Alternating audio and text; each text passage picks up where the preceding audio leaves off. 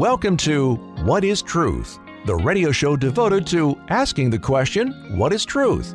Now your hosts, Doctor and Pastor of Grace and Truth Church in Amherst, Michael Caesar, and co-host Johnny D. Want answers? I think I'm entitled. You want answers? I want the truth! You can't handle the truth! Do like Jesus said, search the scriptures and you'll know what is truth. Amen. And welcome to another edition of the What is Truth radio show. Here we are in studio, a panel of people who have been searching the scriptures to find what is the truth. And we've been studying in the fifth book of the New Testament, the Acts of the Apostles. And we're seeing how God is using his apostles to build his church. It's Dr. Michael Caesar here in studio, along with my brother Mark Sassy. Good morning. And Kevin Deegan. Good to have you here. Hello. We're with you every Sunday morning at 7 a.m. Thanks for joining us. If you have a Bible, pick it up and turn to the New Testament.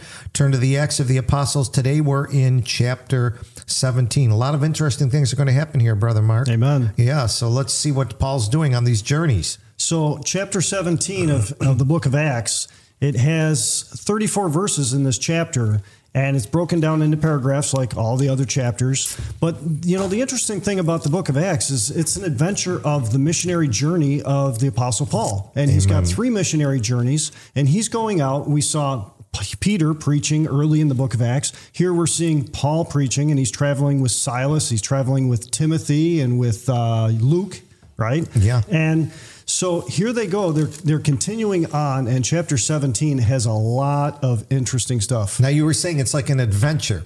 And I'm just thinking about this. Now, Paul obviously is doing the Lord's work. He's serving the Lord. Yeah. And a lot of people think it's boring having a relationship with God, but it's an adventure. It is. It takes you to new places. It takes you to new cities. You meet new people. Things happen as you're bringing good news to them. So this is kind of neat. Kevin? You've traveled a few places. Yeah, and I definitely have had some adventures of all kinds, you know. So I'm just kind of sitting here thinking of all the adventures that I've seen. I mean, just crazy stuff. And in those adventures, you praise the Lord in the fact that you see the Lord step in and help and take over situations that are beyond your control. Well, that's the best thing about it is by going on mission trips, and even people that just go, well, we're going to go help a missionary out. We're going to go do this, we're going to do that. Now, we do a little bit crazier stuff than that. But when you do go, that's what you see. You see God working in people's lives. Amen. You see, I'm thinking about events that we went to that we didn't know. I actually say the less control we have over the situation, the more opportunity for God to show up, because he wants to get the glory. Amen. Not, oh, look at what we did. Right. That's not what it is. It's like, look at what God did. And then that also helps the people that are doing the mission work or doing whatever kind of work. It helps them to grow because they actually are involved in the ministry, see God work, and it builds your faith. Absolutely. When you see God show up, it's like, what are we going to do? And then, with this stuff, if you read through Acts 17 here, it's like, what are we going to do? Yeah. And when God shows up, things happen. And I always tell people, there's no formula for success. What you really need to do is find out what God's doing. Right. And get in on his plan. It's not our plan. So it's not so much there's a formula for success, but there's a formula for service. Yes. It's get up and go. Take a step of faith and go. And there's the gospel is in go. And here these men are doing it. Okay. And the gospel is God's word. Amen. Right? Amen. So you're going out and you're giving out God's word. And one quick modern day example is just yesterday or the day before, your wife had texted me a picture and said, remember this? And it was a picture of a lady kneeling on the other side of a fence. She was at an event and she was separated from the event out in the parking lot. And she actually came up to me and another guy who was preaching there. We're preaching the gospel, the good news of Christ, that Christ died for our sins. And she had grew up and been part of the Mormon faith. So she asked me, I remember her, she asked me a question. She says, well, aren't you aware that the Mormon church is the fastest growing religion in the world right now? And I said, well, the Bible says that straight is the gate and wide is the path, broad is the way that leadeth to destruction. So having a big, fast-growing church, Jesus doesn't say. That's the words of Jesus there in Matthew chapter 7. That's not how you determine truth. Yeah, right? sure. If it's popular, right. Does that make it true? No. Just makes it popular. And so then after that, when she realized, well, I guess that doesn't mean it's true, that church, then she's like, why are you guys out here preaching? And we talked a little bit, and she's like, well, I didn't realize that I needed to ask God for forgiveness. Amen. I said, you do. You have to ask. And she's like, well, will you pray for me? And I said, how about this? How about we'll kneel right here, right now. I'll start a prayer, and then I'm going to stop. And then you talk to God one-on-one, just you ask him for forgiveness. From and we'll your see heart. From your heart. Yeah. And that's exactly what she did. And your wife just happened to take a picture of it and just reminded me the other day. So that's a real life adventure, right? Amen. And anybody who's a Christian should get up and go and speak God's word. Sure. And if you've never done it on your own, okay, you'll have somebody to go with and guide you the first time. There will be a pastor that's done it and that'll go with you. Amen. 2 by 2. You go with that person. There'll be a missionary. There'll be a street preacher. There'll be someone took me out the first time. Anyone take you out the first time, Kevin? Somebody kept asking me, and I got under conviction. And I told you once before, I went 4 times, turned around because I was so scared. So I went all the way back to my car. But the other thing that I always say is, like, Jesus said, lo, I am with you always. Yes. And he's not going to send you out there. He's not going to have you go witness, do his work, and forget about you.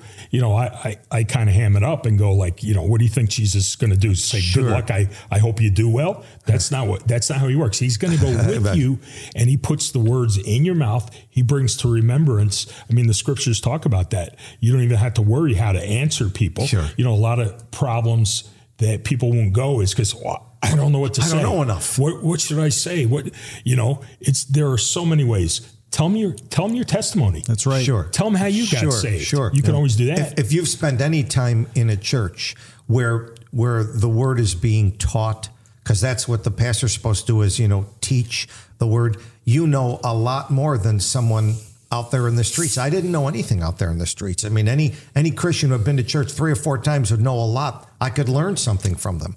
Yeah. Well, when you're sharing Christ with someone, yes, you talk about Christ. Amen. That's pretty simple. That's the focus. and it's the preaching of the cross. So you talk to them about the cross and what happened at the cross of Calvary and why Jesus did that for our sins. Amen. And just go from there. So it's an adventure. So let's hit this adventure here. This is an adventure 2,000 years ago, and yet we see the same things going on today. Amen. So let's do by paragraphs. Let's do the first 4 verses here. Okay. In Acts chapter 17, the Bible says, "Now when they had passed through Amphipolis and Apollonia, they came to Thessalonica, where was a synagogue of the Jews.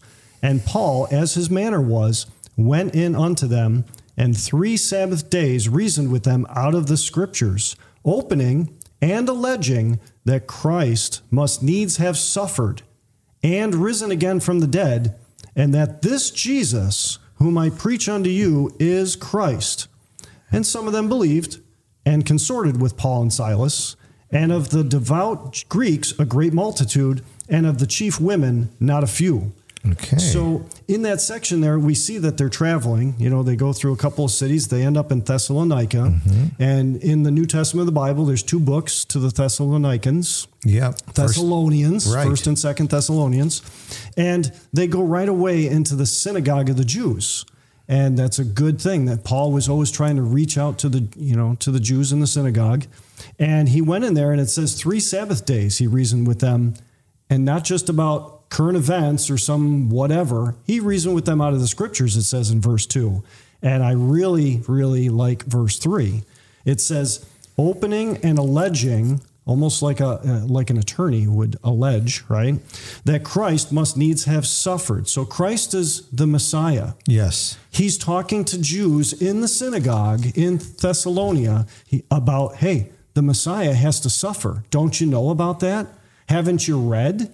Or even for their sake, I'm trying to think, what is this, 50-something AD? And I would imagine now that word had spread to any synagogue from a traveling rabbi. You got to hear what happened in Jerusalem about 2 decades ago. This guy shows up.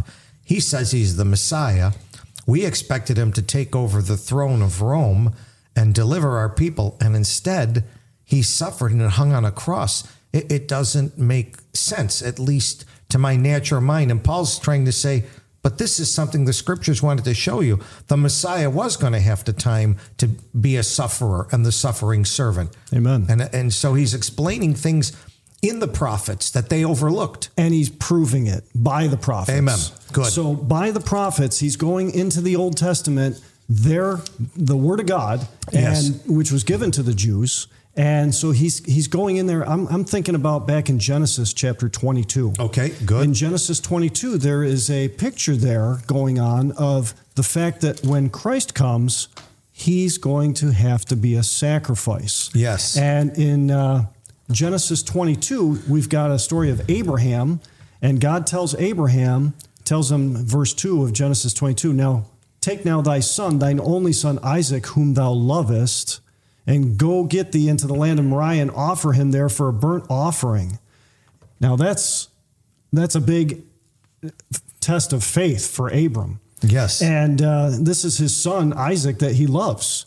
And God's telling him to go up to the mountain where I tell you and go sacrifice your son. And verse 6, Abram took the wood, he took the fire, he took the knife, he had everything all ready to go. And his son was confused. In verse 7, his son says, here am I, my father. He says, behold the fire and the wood, but where is the lamb for a burnt offering? And Abraham said in 22:8, Abraham said, my son, God will provide himself a lamb for a burnt offering.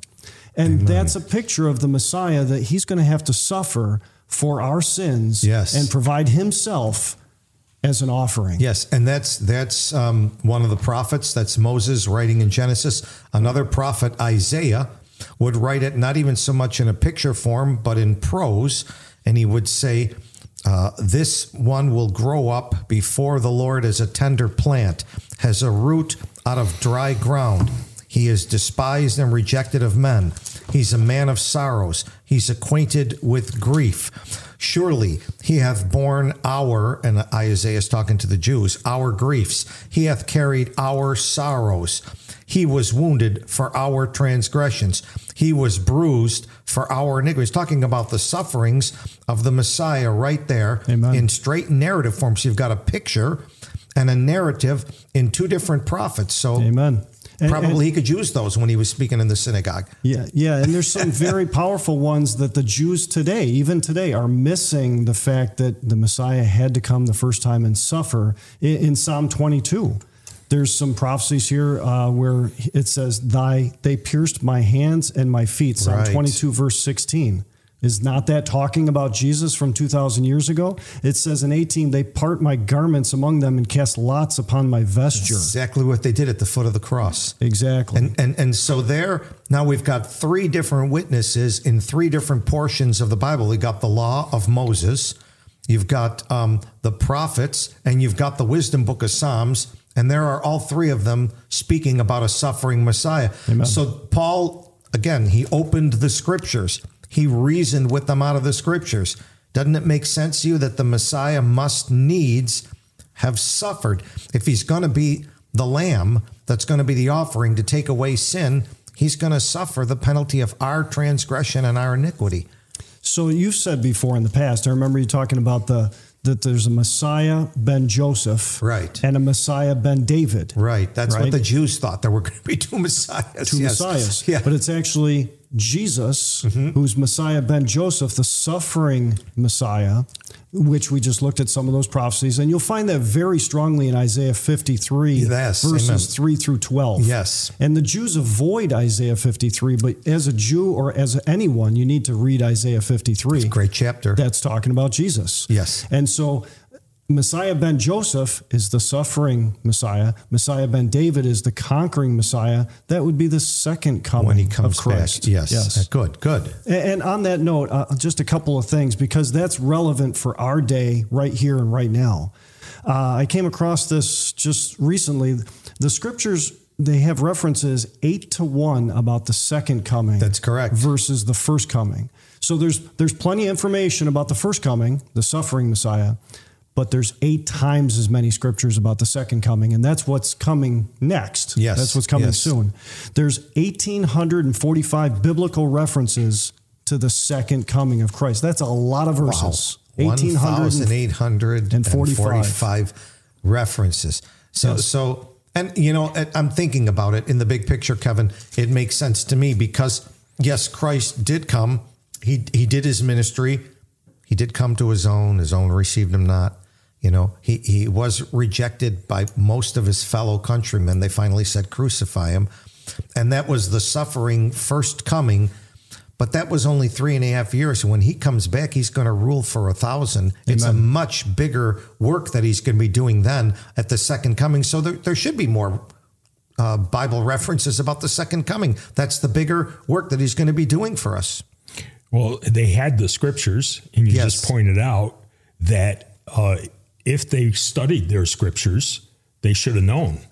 Not only should they have known. Yeah, good point. In Acts chapter 2. Are you saying they didn't study? Maybe. Well, actually, I think later on in this, we're going to see what the real problem was in the next verse. Okay. And we stopped at 4. In verse 5, we're going to see what the problem is. Okay. It was envy. It was emotions. Okay. It was other things than the facts. Because in Acts 2, the preacher is preaching to the Israelites, the Correct. Jews, and he says, you your serfs, they actually knew. They knew that they killed the Messiah. They actually knew. Right. Save yourself from this untoward generation. Right. Right, they were told. They knew, and they saw the miracles. Yeah. And yet they rejected him. For what reason?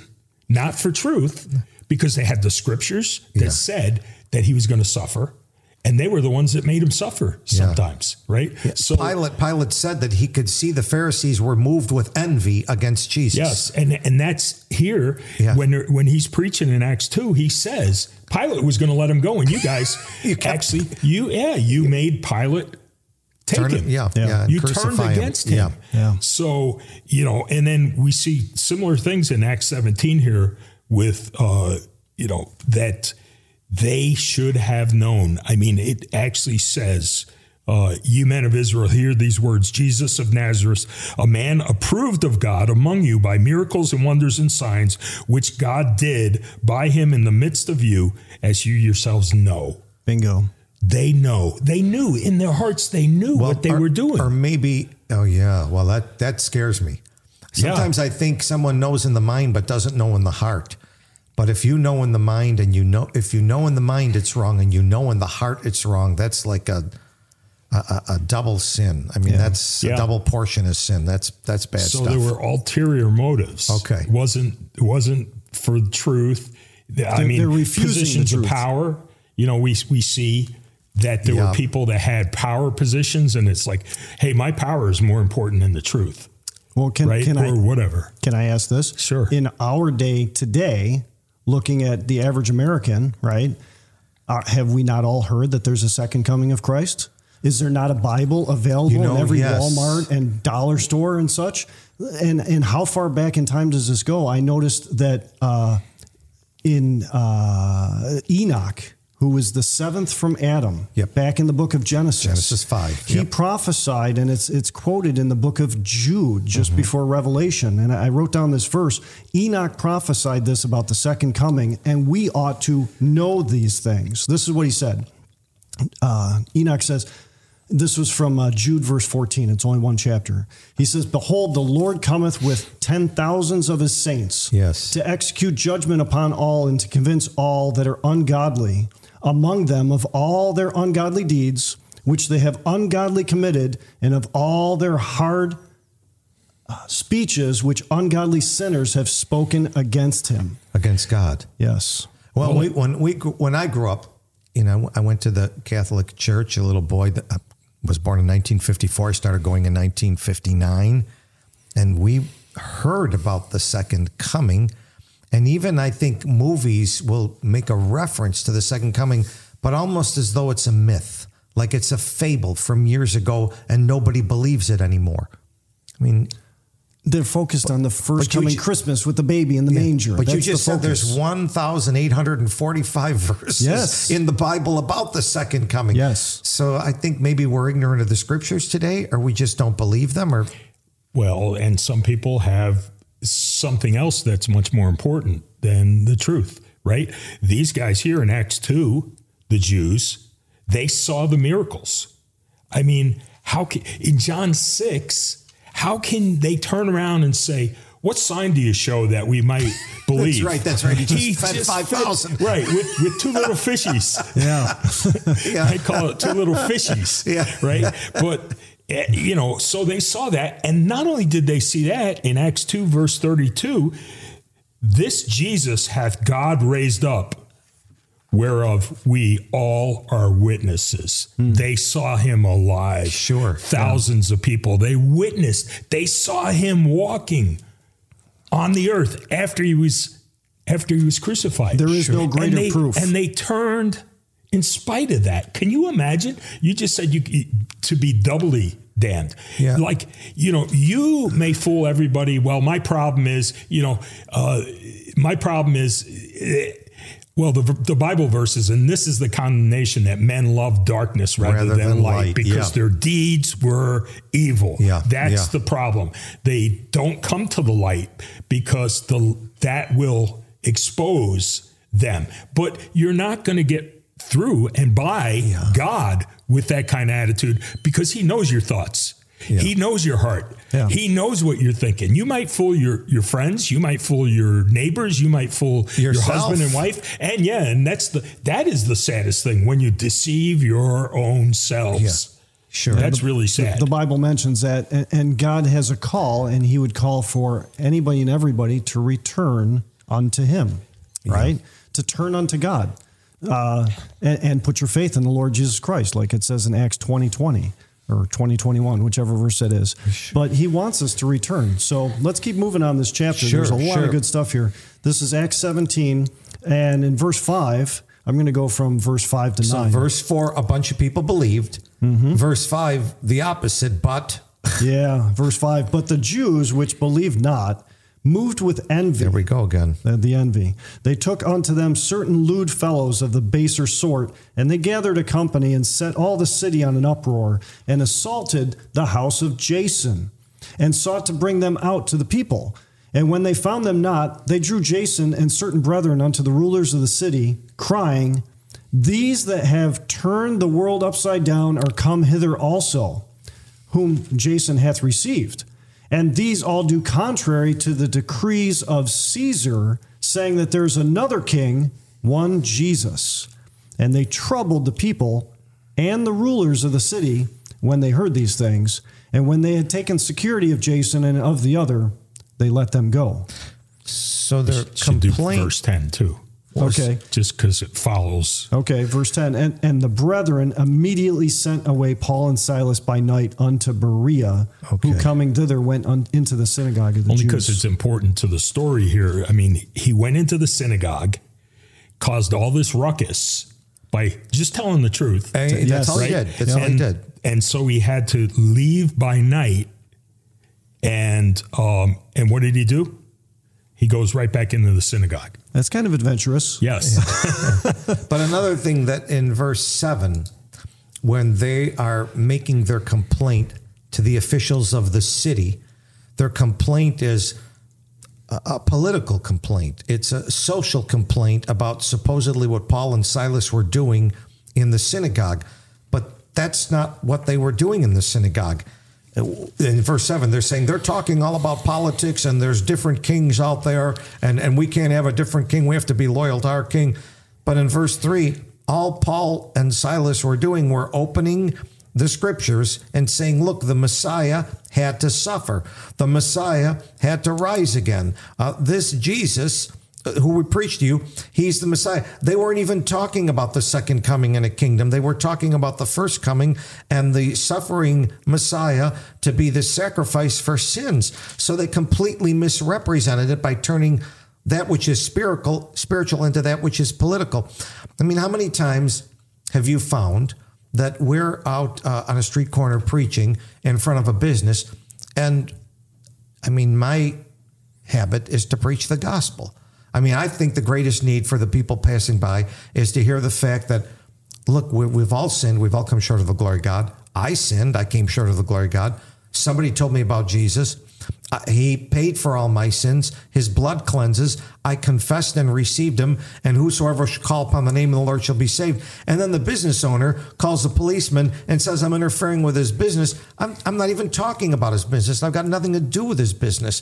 He's turning it into a political, legal event. I'm talking about something spiritual in his soul. Have you ever to stop him from lying when they call to complain him? Because that happens all the time. So these people move with envy. Such and such. They claim that we're protesters. Yes. If you're out there preaching the gospel, they'll say, well, why are you protesting? I've had people come up to me and go, your friend there just said such and such. And I'm like, I'm standing right here. First off, why don't you go to him? Number one. Number two, I heard what he said. He didn't say that. What are you saying? And it happens all the time. Yeah. Now, I think sometimes people hear what they want to hear. It's not that they're just making stuff up. But in this case, it seems like, hey, look, we know how to shut this preaching down. Okay. We know how to stop this Jesus stuff. Right. Well, that's what they were doing. Through a political movement, let's stir the people up. That's what it says they did. Yeah, they got a bunch of lewd fellows in the basement. They got some signs out there. They opened a van and they hit the streets complaining. And the signs were already pre-printed. Yeah, right. Yeah, we've seen that somewhere. Occupy Wall Street, Black Lives Matter, all that stuff. Yeah, we've seen it. And in verse 3, when it says this Jesus is Christ, that's the crux of the whole matter.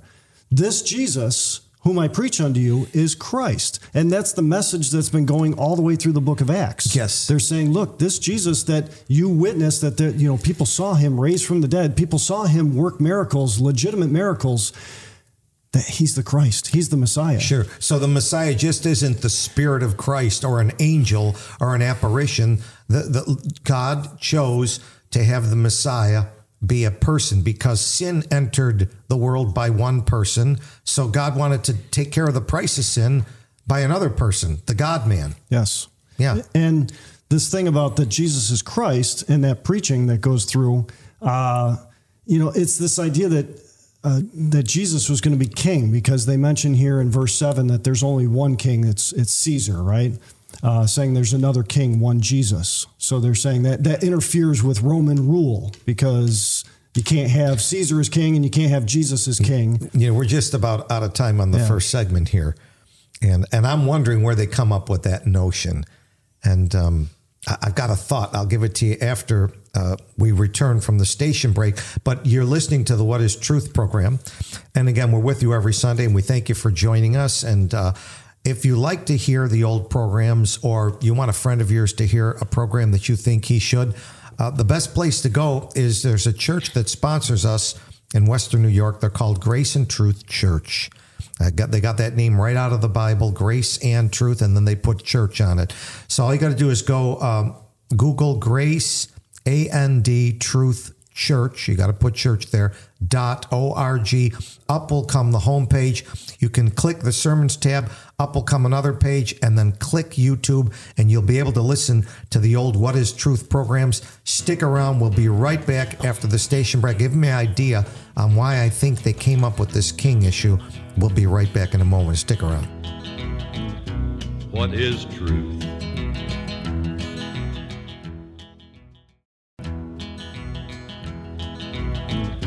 What is truth?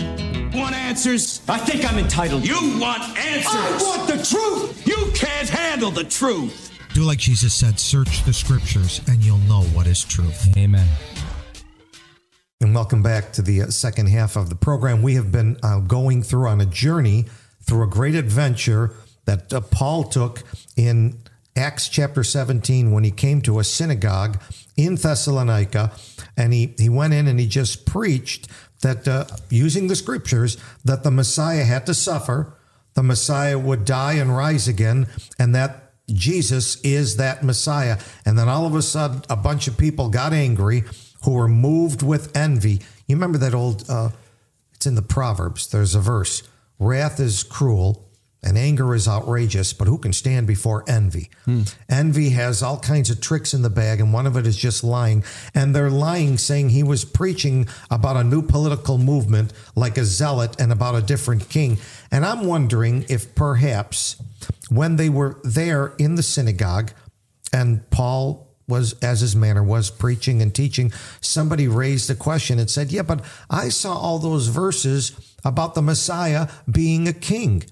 And Paul said, we don't want to talk about those. Now, what we want to really focus on is the first and the greatest work that he's doing, which is being the suffering Messiah. Yeah. And I think maybe he just answered a question, and these guys heard it, and they just turned it all around because people move with envy. One of the tricks they have in the bag is lying. They misrepresent that which is said. You've probably had it said about you. It happens all the time. Yes. I'm standing right there and I heard what the guy said, and the person comes and complains to me. He said such and such. And they either mishear it or they're twisting it. Right. Right. You just need, all I need is that one word.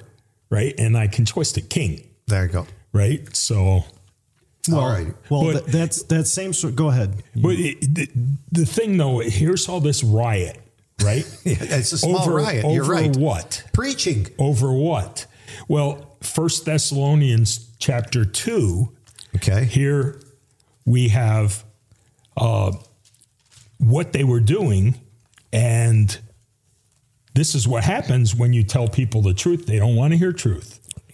Right? Sure. So, but even after we had suffered before, they suffered. They went for what?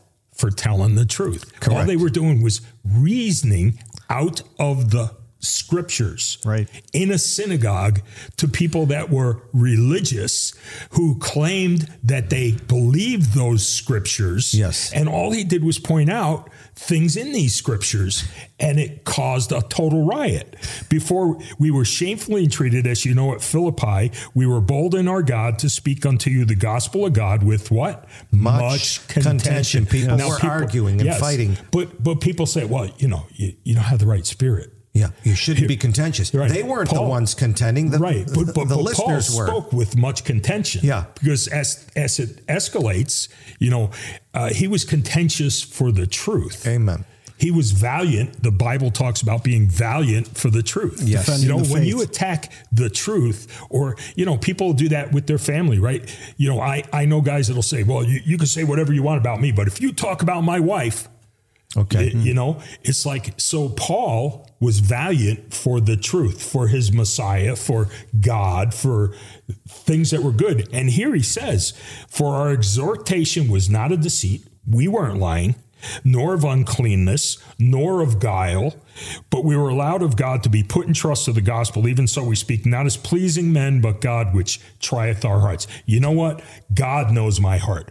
These people had no idea what his heart, you can't see in his heart. You can't see, was Paul trying to beguile people? Was he trying to be unclean? Was he trying to deceive people? No, he was valiant for the truth.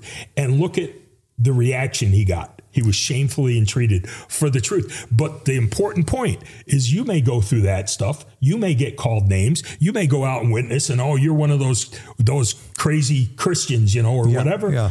But you know what? God knows the truth. God knows your heart. God knows you're not doing anything unclean or anything of guile. With all the junk that we got going on in this world, and people are worried about, preaching. He's got the black book. Let's all run. You just bring you go to work and you throw your Bible on the desk at lunchtime and start reading, everybody moves. Well, whenever somebody gets bothered by that, I'll just say, hey, the gospel is good news, right? Everybody knows it's good news. Amen. If it's good news, then that's a good thing. Why does it bring such a reaction like that? Well, it brought a reaction like that when Jesus was on this earth. Yes. He had a contention with the religious leaders throughout the Gospel of John, right? And why? Because they didn't want a ruler over them. Authority. They were the authority. Authority. Yeah. So I thought of this when I was looking at this chapter. The idea that Jesus was going to be king over the whole earth, it didn't sit too well with these non-believing, envious Jews. It also doesn't sit very well with professors and world leaders today. They don't want Jesus as the king. They don't want to see this millennial reign of 1,000 years that he's going to bring. They want to be in charge. They want to be powerful and rich. So there's the envy again. Yes. We want to stay in control. We're envious that this man is going to sit on the throne. We want to sit on the throne. Yes. We're envious that this man is going to take charge of, for a religious man, our temple, our church. We're in charge of this church or the temple. We don't need his help. We don't want his help. Please go somewhere down the road. Yeah. Isn't that called pride? Yeah, pride. So you're moving in on our piece of the action. Back off. That's about it. But the earth is the Lord's, and the fullness thereof is his. Amen. Amen. And by the way, he's coming back to make all things right. I mean, it's going to be amazing when he comes back. Amen. Yeah. So here we are in verse 10, Acts chapter 17, 10 through 15. It says, the Bible says, and the brethren immediately sent away Paul and Silas by night unto Berea, who coming thither went into the synagogue of the Jews. Now these were more noble than those in Thessalonica, in that they received the word with all readiness of mind, and they searched the scriptures daily, whether those things were so. Therefore many of them believed, also of honorable women which were Greeks, and of men, not a few. But Amen. when the Jews of Thessalonica had knowledge that the word of God was preached of Paul at Berea, they came thither also, and stirred up the people. And then immediately the brethren sent away Paul to go, as it were, to the sea, but Silas and Timotheus abode there still. And they that conducted Paul brought him unto Athens, and receiving a commandment unto Silas and Timotheus for to come to him with all speed, they departed. So those guys were still so upset. The first guys were still so upset that we don't want you preaching that in our neighborhood. We don't even want you preaching that in their neighborhood. Right. And they followed him over there just to cause problems. To the next now, what was the difference between the two groups? The first group, you had some of them believed. Yes. The second group, you had many believe. Amen. How come? Well, Because they searched the scriptures to see whether these things were so. They checked it out for themselves. They weren't ignorant. They weren't. It talks about that later on in this verse about being ignorant.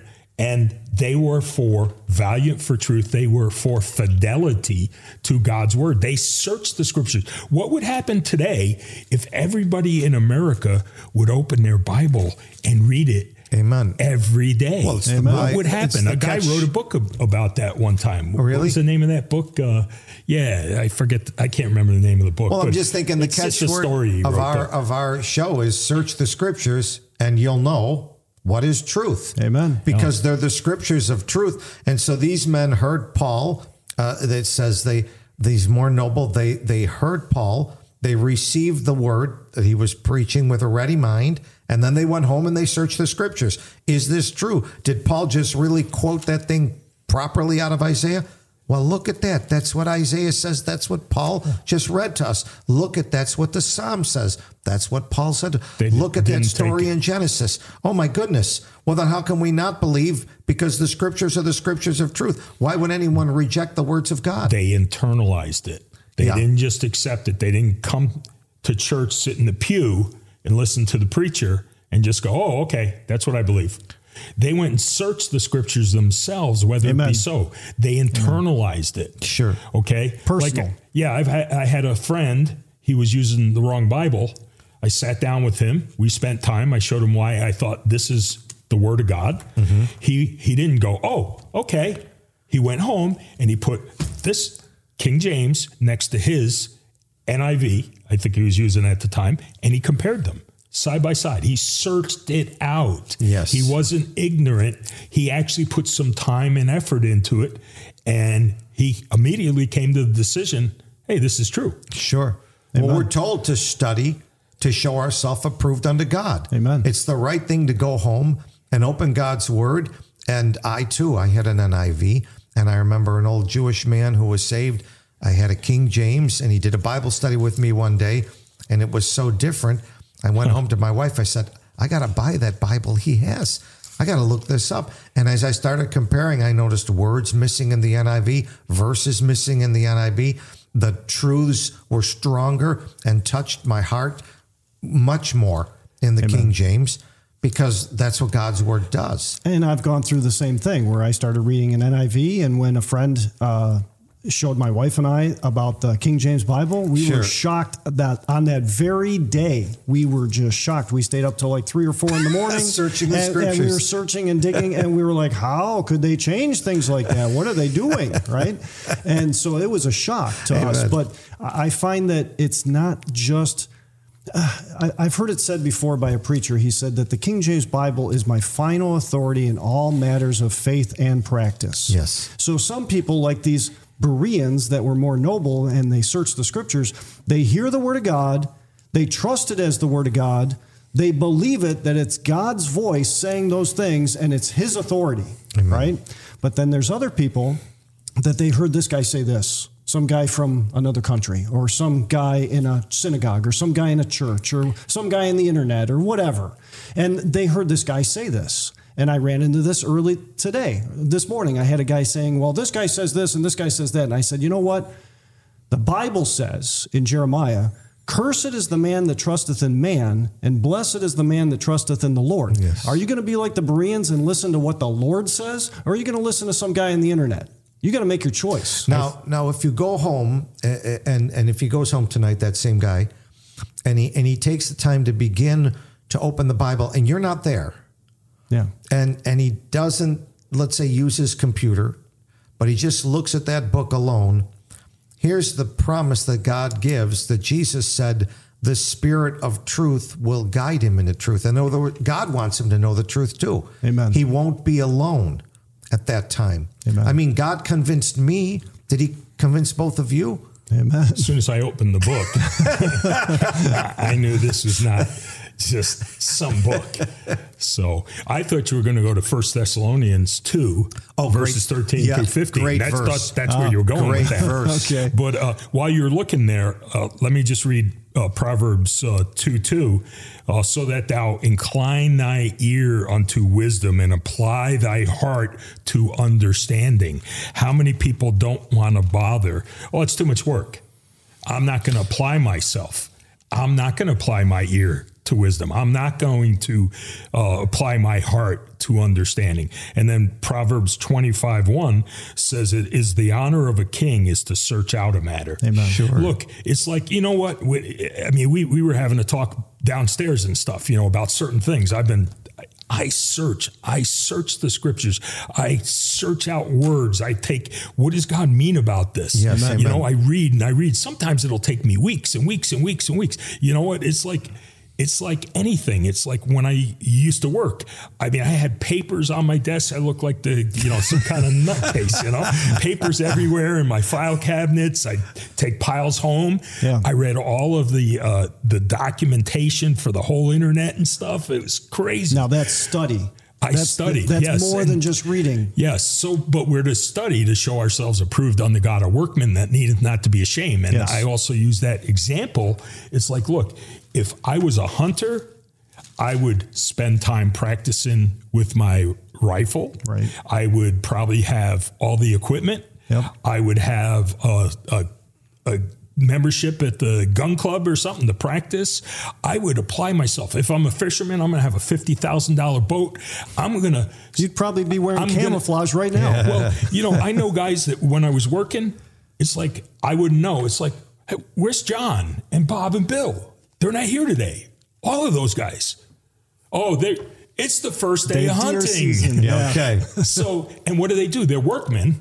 Yeah. So now I don't like to get up at 3 a.m., but I'll bet you all those guys, they are workmen when it comes to hunting. Sure. They'll get up at 3 a.m., 4 a.m. They'll be out in the woods at 4 a.m. The sun's not even up in there. If I just interject, when you have a preaching trip to make, you'll get up at 3 a.m., won't you? Yeah. You've gotten up to make some of those trips to Chicago and to Salt Lake City. So I know, but it's an adventure too, searching the scriptures. Yes. Because we're talking about Paul going through an adventure.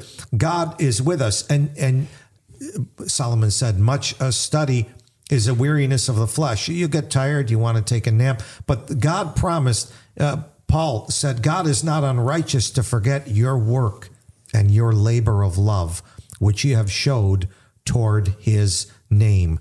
toward his word, where his name is found. And this allows you to minister to the saints, and you get ministered to by God. It's an adventure. God watches. When the eyes of the Lord are running to and fro, he's looking for someone doing that type of labor, and he moves right in. So I've always been blessed by the studies. I know you have. Well, like you said about the Spirit. See that John 6, Jesus said, my words, they are spirit, and they are life. Amen. If you want life, you need to come to the life giver, Jesus Christ. Right? I am John 14:6. I am the way, the truth, and the life. And I always say, you want to know the way? It's Jesus Christ. You want to know the truth? It's Jesus Christ. You want to know the life? It's Jesus Christ. Amen. But he says, my words are spirit and they are life. And so people say, going back to the Bible version thing, well, I have a hard time with the these and the thous. Look, you don't get this book by going to Bible college or going to a regular college or being an English teacher. It's not something you can learn in the flesh. It's a spiritual book. Amen. And it's the Holy Spirit that opens the scriptures. There's times there are verses in here. I'm reading. This is one of my favorite Psalms. And I'm reading the thing, and all of a sudden I'm like, whoa. How did that get in there? Right? It just like jumps out and hits you right between the eyes. It's like, I never saw that before. Because it's a spiritual thing, and God has to open your eyes. Amen. Other times, there are people that are so, I don't know, I want to say wicked, but he says he puts slumber. He closes their ears and understanding. They don't want to know. And this is the condemnation that men love darkness rather than light. If you want to know darkness, God will say, go ahead, have at it. And the good side of that is Jesus says, the Bible says, they that seek him shall find him. Amen. Right? And I love the beginning of Isaiah 34, in the very first verse in Isaiah 34. Now, we were talking about study, right? Yeah. And lots of study. Now, listen to this. Come near, ye nations. He's talking to the whole world. Yeah. To hear. That's like a first step, to hear. And hearken, ye people. Let the earth hear. He's talking about the whole earth. The whole earth needs to hear God's word. And all that is therein, the world and all things that come forth of it. And then you jump down to verse 16. He says, seek ye out of the book of the Lord and read. Yes. If you read God's word, you will find him. Yes. Well, you made me think of Jeremiah 29. And, you're talking about this book is eternal life is a promise. Yes. From God Almighty. And he said he doesn't lie. He can't lie. Yes. And he promised us eternal life. So that's what I was saying before. When I read this book, I'm like, this is the word of God. It's like, I can trust it. If I can't trust this thing, how can I know I'm saved? How can I know anything what can you trust? As far as spirituality and things like that? But in Jeremiah 29, the thing is Almighty God is so interested in you. Yeah. He can't, I tell people all the time, I ask him, when he was on the cross and they were pounding the nails into his hands, they're pounding those things and they're abusing him, the suffering servant. Right. What was he thinking about? And people always go, the world. I go, no. He was thinking about you. Amen. People never thought about that. I had so many people, when they finally think about that, the tears come down their face. Sure. They never thought, God thinks about me. He God does. Cares. Yeah. God thinks about you. The personal God. He says, yes. Every soul. He cares. Yeah. He cares. He understands. He said, I know the thoughts that I think towards you, saith the Lord. Thoughts of peace and not of evil, to give you an expected end. So many people have God backwards. They think he's an ogre or something, right? They don't want to come to him. He said, come unto me. He said, if you're a labor and heavy laden, and I will give you rest. Amen. Why don't you want to come to him? Sure. Why not? He's coming to a good God. And here is look, try to call Joe Biden up and tell him, hey, Joe, I got a problem. Right? He'll say, you know how many I have? I was going to come to you. You're not even going to get past his front desk. Right. That's my point. Right. God here says, for I know the thoughts I think of you, thoughts of peace and not of evil, to give you an expected end. Then shall ye call upon me, and ye shall go and pray unto me, and I will hearken to you. Amen. He'll listen to you. Amen. And you shall seek me and find me, and you shall search when you search for me with all your heart. and I will be found to you. What kind of promise is that from the God of the universe? He didn't have to come down here and suffer and die. He didn't have to leave his heavenly home, a perfect place, a beautiful place. But he came down here, and for me, there's a verse in the Bible talks about being in a horrible pit. And I remember preaching at Mardi Gras, and it was so vile that when you walk, your shoes stick to the vomit and the alcohol on the ground. It's like every time you lift your foot up. And you know what it made me think of? It's like I was in a gutter. Pit, And he came down here, and there's a guy in the New Testament. All these religious people walked past. Yep. And one guy took care of him, put him on his donkey, paid for him. That's what God did for you. Yeah. Sure. That's what God did for you. He came down here and he died for you. Amen. He suffered for you. He's paid the price for your sin. And you don't want any of that?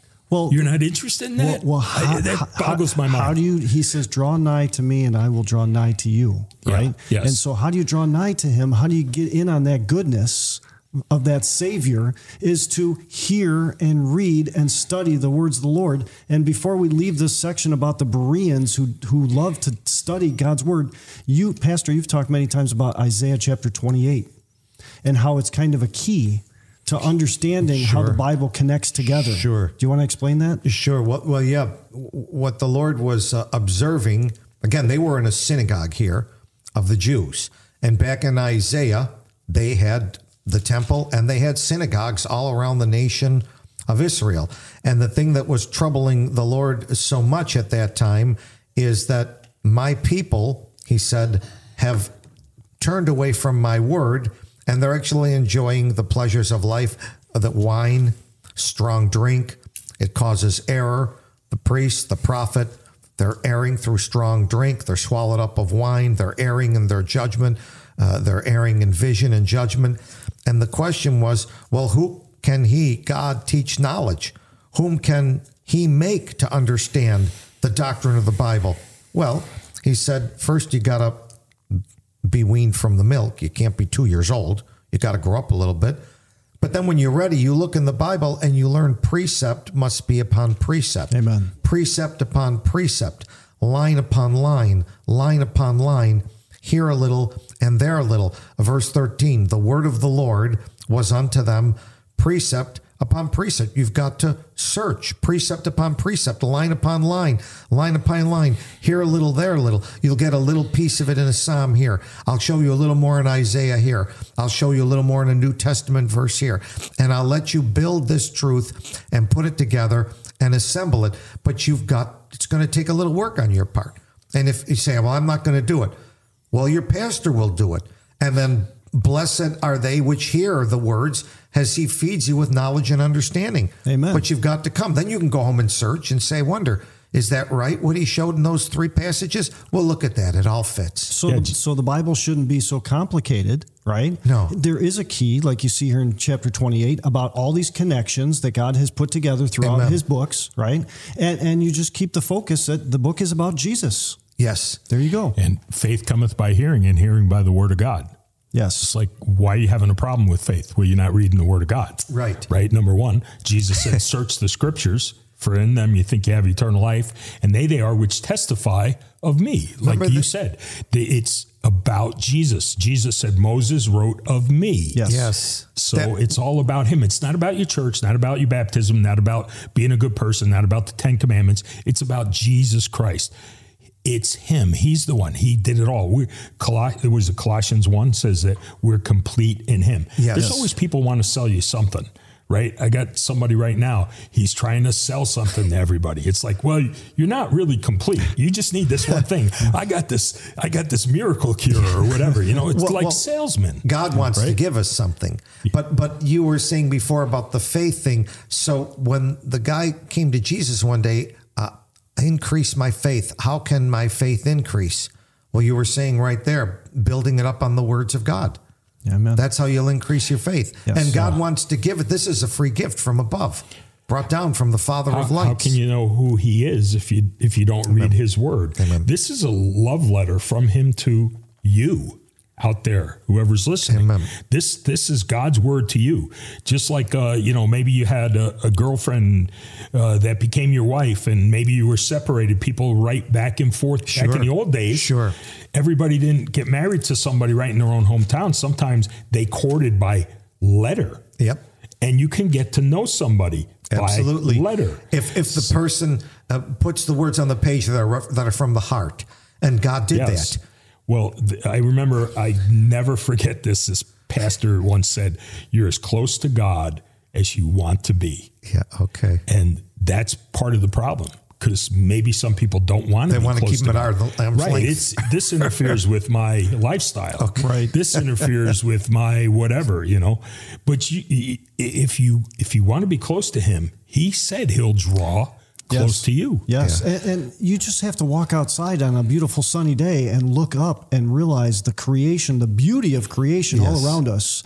And then realize that in a King James Bible, you have God's pure words where you can get to know the creator of all those things. And it reminds me of Psalm 33, verse 11. It says, "The counsel of the Lord standeth forever, the thoughts of his heart to all generations." Amen.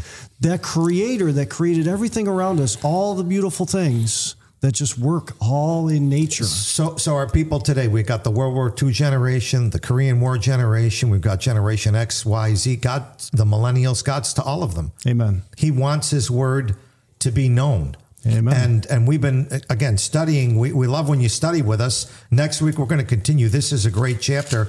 Paul is now going to go to the university. He's going to go to Athens, and he's going to talk to the guys at Harvard and Yale and all those professors. Ivy League schools. It's going to be very interesting. But God wants to talk to you. And that's why we do this program called What is Truth? Jesus said, we will find, he said, I'm the truth. And the scriptures are written of me, the truth. And that's what we're encouraging you to do. And we've run out of time today. Want to thank you for joining us. Come back next week. Get ready in Acts chapter 17. We'll be picking it up in verse 16.